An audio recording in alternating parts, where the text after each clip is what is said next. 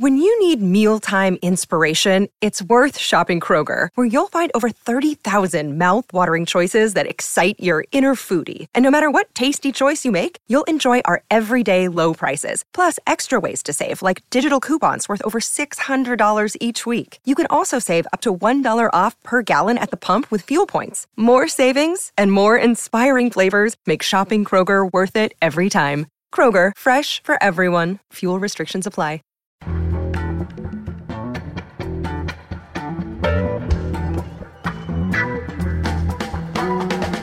From The Nation magazine, this is Start Making Sense, political talk without the boring parts. I'm John Wiener. We're still trying to understand exactly what happened on Election Day, and for that we'll speak with Nation columnist Gary Young. He spent a month in Muncie talking to people in a middle American Rust Belt city about the election. We'll get his final report later in this hour. Also, Trump's attack on immigrants, especially Muslims, are big news, but we have other news about grassroots programs working to resettle Muslim immigrants in different places around the United States. Michelle Chen has that story. But first, how to stop Trump. For that, we turn to David Cole. He's legal affairs correspondent for The Nation and the new national legal director of the ACLU, where he's overseeing the work of the organization's nearly 300 lawyers and its Supreme Court cases. He also teaches at Georgetown University Law Center, and his most recent book is Engines of Liberty: The Power of Citizen Activists to Make Constitutional Law. Hi, David. Welcome back. Hi, John. Always good to be here. So when do you start with the ACLU? I start on January 9th. I figured I needed about 10 days to get prepared for the Trump administration. Okay, good. Well, my nightmare Trump scenario starts with another serious terrorist attack on American soil. I suspect you have thought about this too. Trump would have Republican majorities in the House and the Senate, assuming this happens in his first 2 years, probably the Supreme Court too. What do you think he might do? Well, predicting what Trump will do is dangerous business. But I think, the people that he has selected thus far for the CIA, for national security, for the Justice Department, lead us to be, I think, very concerned. So I think we're likely to see a repetition of the kinds of things that George Bush and Dick Cheney did, in part because the people he has appointed for national security posts are the people who have supported those things, even after they were declared illegal or rejected or deemed to be ineffective. George Bush and Dick Cheney in 2002 did have a Republican House, a Republican Senate, and a Republican majority on the court. So the parallels are striking. I think people forget how deep into Republican control we were in 2002. Remind us, what were the low points of that era? Well, I know we only have a few minutes, so that could be difficult. Right. Authorizing the disappearance of terror suspects into CIA secret prisons, authorizing that they be tortured there, authorizing the abduction of individuals in foreign countries, and then delivering them to countries like Syria and Jordan and Morocco, who we had long criticized for torturing suspects so that they could torture them for us, authorizing warrantless wiretapping of American citizens, holding people at Guantanamo without any kind of hearing, without any kind of opportunity to defend themselves, and subjecting them to cruel, inhuman, and degrading treatment. I mean, the list goes on, asserting that the president, as commander-in-chief, can exercise authority in direct contravention of statutes that Congress passes to limit that authority. But as you remind us in your new piece at the New York Review website, these policies did not go unchallenged. In fact, the challenges were quite vigorous and actually fairly successful. Remind us about that history. Right. So, well, if you fast forward to 2009, when President Bush leaves office, by that time, he had really curtailed virtually all of his most controversial national security policies. So he had released over 500 people from Guantanamo. They were all being given hearings and judicial review at that point. He had stopped the torture program. He had taken all of the suspects out of the secret prisons that the CIA was running in Eastern Europe and other parts of the world. He had placed the warrantless wiretapping program under the supervision of a court, so it was now subject to warrant review. And he had stopped extraordinary rendition, the program in which we sent people to other countries so they could torture them for us. And we sometimes lose sight of how remarkable that curtailment is, given our history, in which presidents have been free to do more or less what they deem, whatever they deem necessary in times of crisis, and neither Congress nor the court nor the American people have stood up to them. But this time around, that is after 9/11, the American people did stand up to them in significant part through civil society organizations like the ACLU and the Center for Constitutional Rights and Human Rights First and Human Rights Watch, and engaged in a range of strategies that ultimately forced Bush and Cheney to curtail those measures in significant part, notwithstanding, as you point out, that they had a friendly Supreme Court, a friendly Congress, and they had broad popular support, at least initially. And these weren't just one-time decisions that Bush made. There are now rules and precedents that should have the effect of reining in Trump as a result of all this citizen legal action and these civil liberties groups. Remind us of what the new legal limits are on possible abuses and what the precedents are. Right. So for example, the Supreme Court really very clearly rejected this notion that the president as commander-in-chief is above the law and can't be constrained by the other branches. They ruled against the president 4 times on behalf of enemy combatants in the quote-unquote war on terror. Those decisions established that the Geneva Conventions must apply to those who we are fighting against. Bush had said they didn't. They established that people at Guantanamo have the right to come into a U.S. federal court and challenge the legality of their detention. They established the proposition that if the government seeks to use military authority to detain an American citizen, he has due process rights to a fair hearing where he has an opportunity to challenge and confront the evidence against him.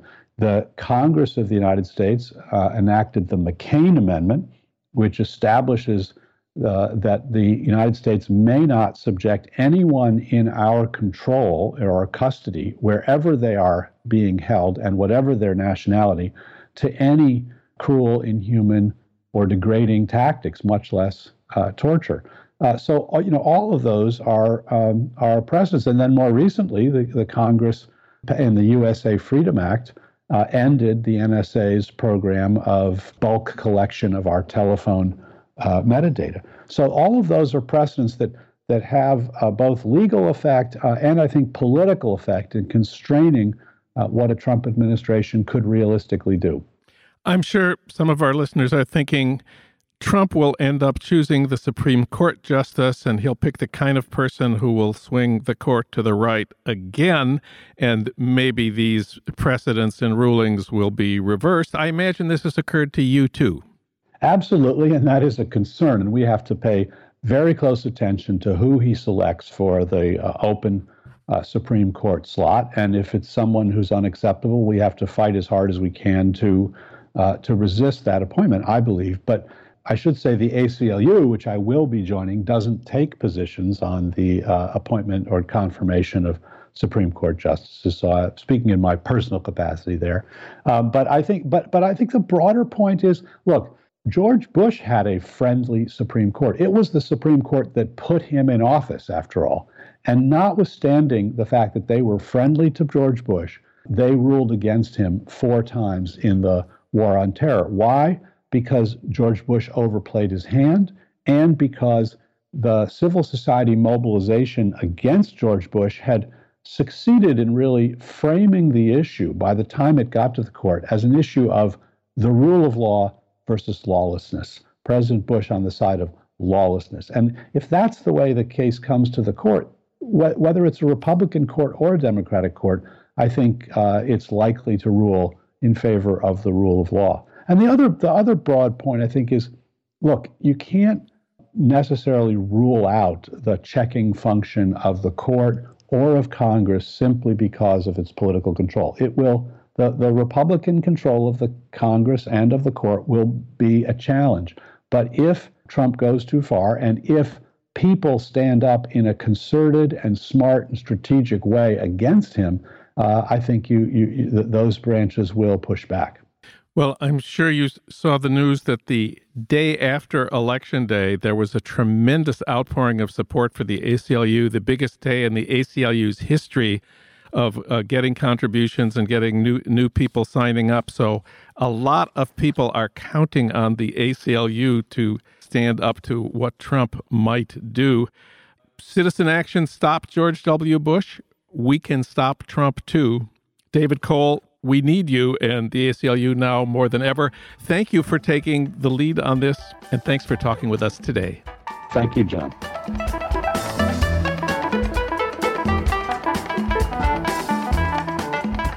Next up, we're still trying to understand exactly how Trump won. And for that, we turn to Gary Young. He's a columnist for The Nation and a fellow at the Nation Institute and an award-winning writer for The Guardian. He's written several books. The new one is Another Day in the Death of America. We talked about it here a couple of weeks ago. Gary, welcome back. Thanks for having me. You spent a month in Muncie, a prototypical Rust Belt city in Indiana, talking to locals about politics and their lives. We really need to understand what happened in places like Muncie on Election Day. We're told different things, that Trump won because working class whites are angry about deindustrialization, or that Trump won because white nationalists rebelled against a black president and his multicultural supporters, or that regular Republicans stayed loyal to their party despite reservations about their candidate, or that men didn't want a woman president. I'm sure that all of these played some part, but it would be good to know which were the most important for the people you spent a month with. Let's start with working class anger about deindustrialization. How far do you think that goes in explaining Trump's victory in Muncie? In Muncie, it goes some of the way. So if you look at the precincts, Muncie is very segregated in terms of race and class. So there were poor white areas, African-American areas, which were also poor, but sometimes not as poor as the white working class areas, and then wealthier white areas. Now, in the white working class areas, these were places that voted twice for Obama. So at least electorally, you have to say that racism is probably not a driving force in those areas. And what was very strange in Muncie, and I can't say to you that this was replicated elsewhere in America, was that they did split their ticket. And the way they split their ticket was they voted for Trump, and then they voted Democrat down the rest of the ballot. So it was very strange. So Evan Bayh won in the white working class areas. John Gregg won, but these are kind of, Indiana people standing for Senate and for governor. But Trump won too. But here's the thing about those areas, these were areas that, as I said, Obama won, is that the vote was down, and then the Democrat vote was down. The Republican vote wasn't up hugely, but the Democrat vote was down. But the place where Trump did really well, and where he couldn't have won Muncie really without them, was in the wealthy white areas. Huh. Those were the places where turnout was at the level that it was in 2012, and the Republican margins grew significantly. And so I think, while it was true that the white working class swung to Trump, and I do think this is true nationally, it's a mistake to understand this as purely a class revolt in which the white working class deserted the Democrats and so on and so forth. So the white working class, while they did vote for Trump, were very much a junior partner in this coalition. It was mostly wealthier white people who voted for Trump. And then, there were some things that I think we talked about last time that it's difficult to really explain the degree to which people really loathed Clinton, but they really did. And then trade was certainly an issue, as I'm sure it was in Michigan and Wisconsin and elsewhere. But in a sense, the story of the night for me seemed to be that Clinton's vote collapsed and Trump's vote held up well enough. So in the African-American areas of Muncie, Clinton won with wide margins, but there were fewer people who turned up. You have a revealing quote from a guy named Dave Ring, owner of the downtown food stand. He asked, what has capitalism done for the working man? And what was his answer? He said it's taken our jobs and ruined our infrastructure and increased our healthcare prices so they're unaffordable. He then said if your job's good and you have good healthcare and you have retirement, then you don't understand. And that's a very small group of people, and it happens to be the group of people who are in power. And Dave was interesting because he's a small business owner, set up his business the year before the crash, threw everything he had into this organic food store. He voted for Bernie. He voted for Hillary, but with no passion. I met very few people who were voting for her with passion. Although, to be honest, I met very few people who were voting for Trump with passion either. And Dave's point was, look, the Democrats have this incremental approach to, or the mainstream Democrats, to what we need. And we need things, faster and quicker. We're dying out here, Mm-hmm. And in different ways. That was one of the things you heard. People who were voting for Trump didn't really like him, but would say, well, maybe he'll shake things up. And there was just this sense of, something needs to change. And so Clinton, standing as a status quo candidate, standing for Obama's third term, pretty much promised that she would carry on as heretofore. Well, when you're in a town where 30% of the people are living in poverty, jobs have gone, an awful lot of hope has gone, heroin and crystal meth have come in, they don't want things to carry on as they have done, even if they did vote for Obama twice.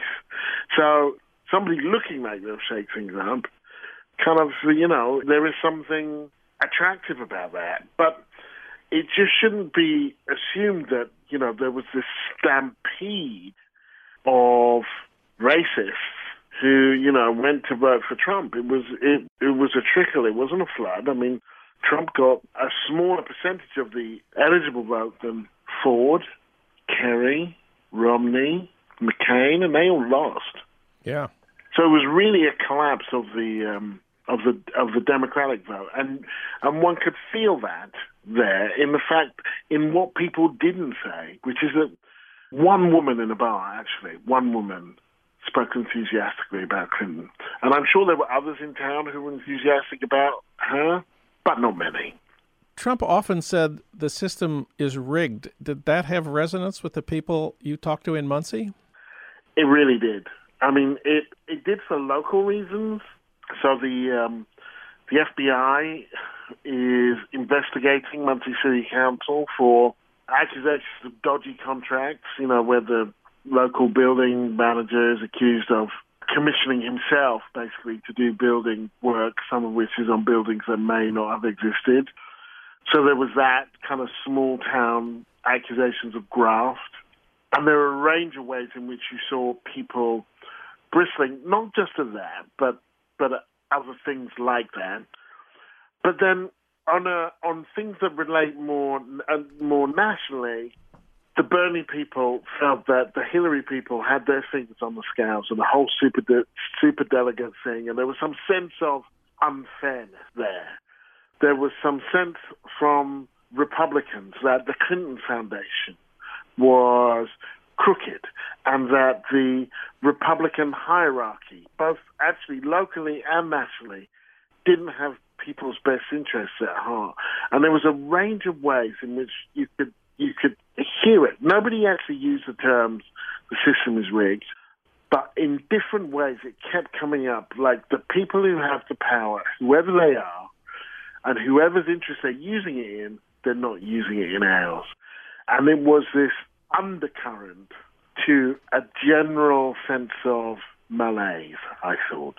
Now, what about the thesis many of our colleagues have advanced that what was really behind Trump's victory, what was really behind the lack of enthusiasm for Hillary, was that white men were rejecting a powerful woman, even if they didn't say it exactly that way?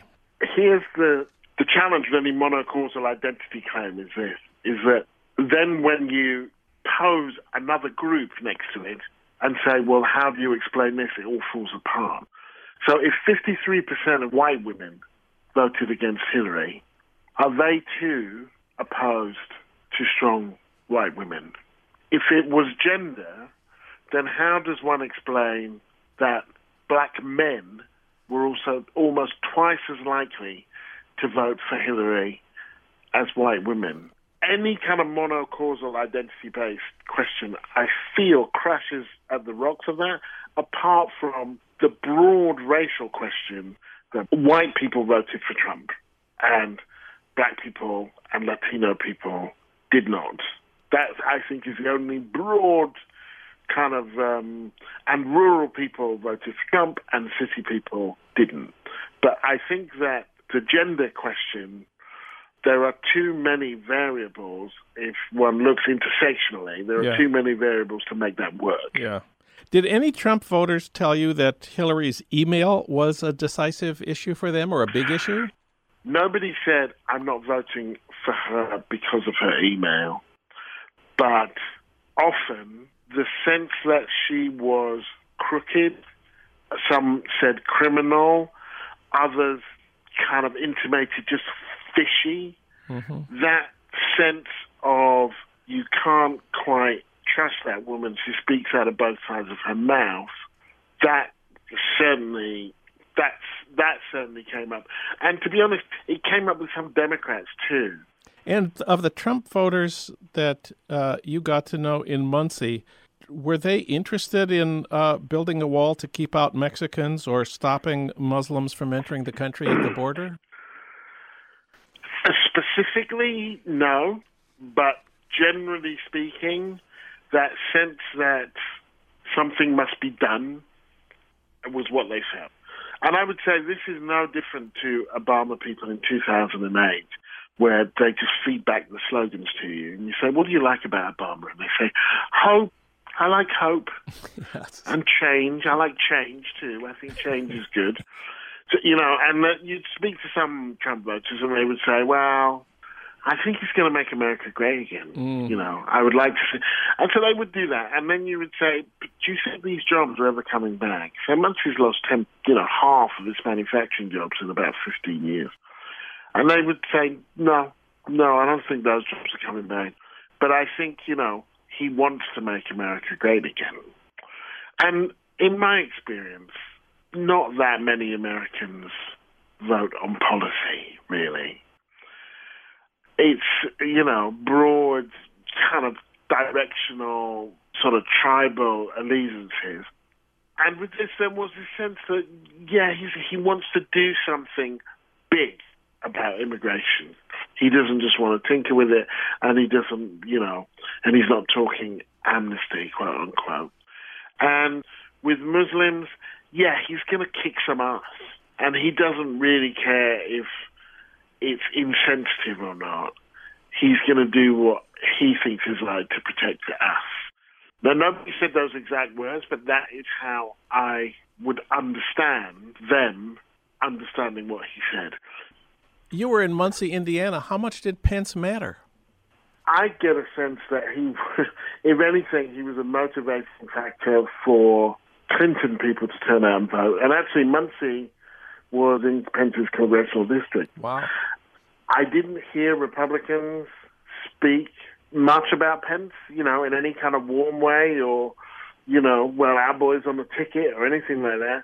But I did hear Democrats, quite a few actually, say, what's more scary than Trump is Pence. Because Pence is a movement Republican Trump, in their view, was a bloviating gas bag, but Pence was a movement Republican, and he has done damage here, and they would talk about the religious rights amendments and so on. And so Democrats saw him as a very, very dangerous person. In many ways, more dangerous because he was more thought out than Trump.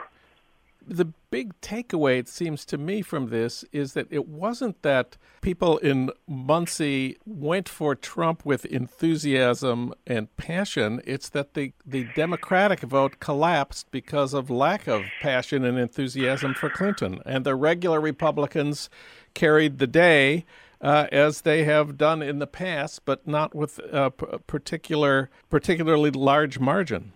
Yeah. That's what it felt like, and pouring through the kind of data from the precinct from areas that I knew, it would seem to me that three things happened. The Democratic vote, it didn't collapse like a full-scale collapse, but it was deflated. Yeah. Its turnout was down and the margins were down. The Republican vote more or less held. It was down a bit. The turnout was down, but the margins were up. And that significant sections of the Republican base were motivated by their dislike of Clinton. Clinton's base was motivated by its hatred of Trump, but not as much. Just not as much. Gary Young, thanks so much for talking with us. It's been great having you on the show. Thank you.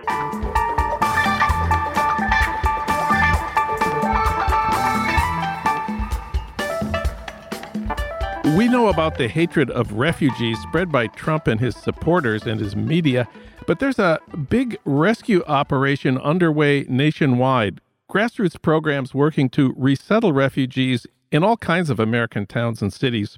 For that story, we turn to Michelle Chen. She's a contributing writer at The Nation. She also writes and edits for In These Times and Dissent magazine. And she's a radio and podcast person on Pacifica Radio's WBAI and on Dissent's Belabored podcast. She also studies history at the City University of New York Graduate Center. Michelle Chen, welcome to the podcast. Hello. Well, Muslims, of course, are the most vulnerable immigrants and refugees in Trump's America. So let's talk about Muslims for the dark side of what can happen to Muslim refugees in America. Let's start with what happened to Chobani Yogurt and its founder, Hamdi Ulukaya. Yeah, it's kind of an interesting story that presaged in many ways the dangers that a Trump election would present for refugees as a whole. But in the months leading up to the election, as Trump was really drumming up this rabid hatred for Muslim immigrants and particularly refugees from Muslim countries that he threatened to, on various occasions ban or, strictly vet or otherwise restrict from coming to the U.S. As all of that was being, whipped up, for whatever reason, the alt-right caught wind of a story that was actually quite an endearing story about a Kurdish-Turkish immigrant entrepreneur who runs the Chobani yogurt brand. Some people may be familiar with that. It's fairly popular. It's kind of a health food thing. And it was a pretty successful company. And he decided voluntarily to launch kind of a small-scale, kind of miniature refugee humanitarian assistance program through his workforce. He employs several hundred refugees from around the world and has made a special initiative to try to get other employers around the world to step up and try to help refugees resettle in new countries, in safe places, and to rebuild their lives through hiring them and providing other forms of assistance. So it was kind of one of those, do-gooder kind of, nice little pleasant human interest stories in the news. And it got picked up by Breitbart and the like. And they immediately went to work assailing him, threatening him with death threats, trying to paint him as some sort of, secret terrorist operative, kind of someone who wants to sort of choke I think they actually use the term choke the U.S. with Muslims, which is kind of an interesting food metaphor when you think about it. But yeah, so that was the kind of mass hysteria that was happening even on the campaign trail. And now that Trump's in office, we can expect to see that, being a recurring theme in his treatment of all Muslim immigrants and refugees. So the first thing people might do, what I'm going to do when I leave our studio here, there's a snack bar on the ground floor and they sell Chobani yogurt. I'm going to get some on my way home. And that's it. Well, now it's time for your Minnesota moment. That's news from my hometown of St. Paul. On this show, we've talked before about the Somali refugee community in Minneapolis. Of course, they're Muslim. They've been targeted by the FBI as a community where young men are recruited to join the Islamic State in Syria. And Trump, on the last weekend of his campaign, went to Minneapolis and specifically denounced the Somali refugee community there. The Somali neighborhood in Minneapolis is called Cedar Riverside. It's near the West Bank campus of the University of Minnesota. There's some really interesting homegrown resettlement efforts underway there. Tell us about them. Yeah, there have been groups that have been operating with and advocating for the Somali American community, particularly a generation of refugees that kind of grew up here as well as their children. And they've been doing some outreach recently to Somali youth. I think they're sort of targeting young men who are teenagers or in their early 20s. And they suffer from a lot of economic hardship. They face extreme barriers to employment, pretty low employment rates, and they face a lot of obstacles in life, both trying to readjust to life in the United States and also just trying to keep their lives on track in general. This is often seen as a hard-to-reach population.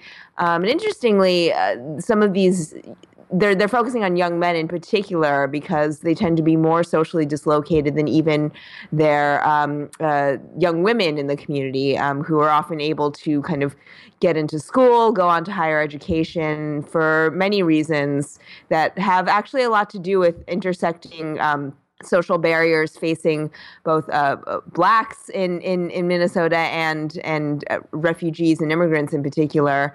So they're starting a new job center there. It's a partnership with some community groups and this workforce initiative called Emerge US, and they try to get young people in touch with employment opportunities, try to train them for work, try to connect them to school, and try to just sort of maintain their ties to the community and the workforce as a way of both empowering them as individuals and also helping the community.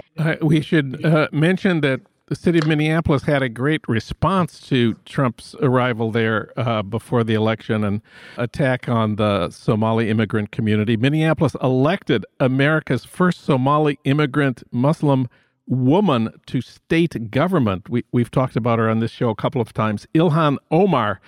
She's going to the state legislature as a member of the Democratic Farmer Labor Party, the DFL, the first immigrant Muslim woman elected to state government in the United States, and they did it in Minneapolis. Yeah. Pulling the focus back a little bit here, what is the resettlement process like right now for Muslims coming to the United States from the Middle East or other places? Generally, the U.S. is the top country for refugee resettlement around the world, and it's kind of quite astounding because I don't think most people realize how many refugees the U.S. takes in. But by far we have a more extensive refugee resettlement program than, say, the EU does, and that's the place that we're associating with all this huge influx of asylum seekers coming across the Mediterranean. The U.S. refugee program is a little bit different because there's actually a pretty extensive vetting process that goes through before the person is allowed to resettle. There are also people who claim they try to claim asylum status by coming to U.S. territory first, but primarily the main refugee resettlement programs involve like applying from abroad and going through many, many networks, and waiting for months or even years to qualify, even when you have family in the U.S. So it's a pretty tough process. But when they do get here, there's a variety of private NGOs that work with refugees doing humanitarian type activities. And there are also, things like church groups, other nonprofits that are operating, alongside the federal government on resettlement. And so there's often a place that's designated for them, and they set them up with some resources and a pretty small stipend, really modest kind of resources to get started with. And from there, it's pretty much they're on their own, which brings a lot of trouble for some groups because they do have trouble, say, adjusting on a cultural level, to say nothing of learning English and getting their kids up to speed in school and all those sorts of hardships. But I think now we really don't know what to expect under Trump. There's actually fear that Trump may simply just cut off refugee inflows, and that would just sort of dramatically upend the entire program. The president has an enormous amount of discretion when it comes to allowing certain refugees in, choosing which countries to take in refugees from. And it's another one of these areas where the president has really outsized executive authority. And whatever Obama and his State Department did previously, it's all really in Trump's hands now. Michelle Chen, read her at thenation.com. Michelle, thanks for talking with us today. Thank you. Start Making Sense, the Nation podcast, is co-produced by the LA Review of Books and recorded at the studios of Emerson College, Los Angeles by Ernesto Orellano, with additional technical assistance from Justin Allen.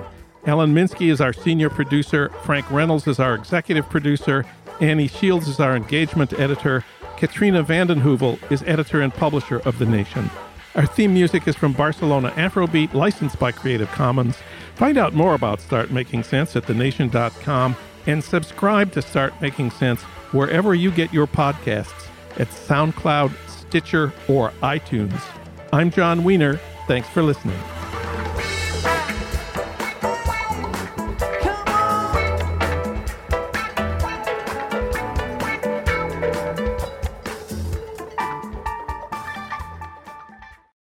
When you need mealtime inspiration, it's worth shopping Kroger, where you'll find over 30,000 mouth-watering choices that excite your inner foodie. And no matter what tasty choice you make, you'll enjoy our everyday low prices, plus extra ways to save, like digital coupons worth over $600 each week. You can also save up to $1 off per gallon at the pump with fuel points. More savings and more inspiring flavors make shopping Kroger worth it every time. Kroger, fresh for everyone. Fuel restrictions apply.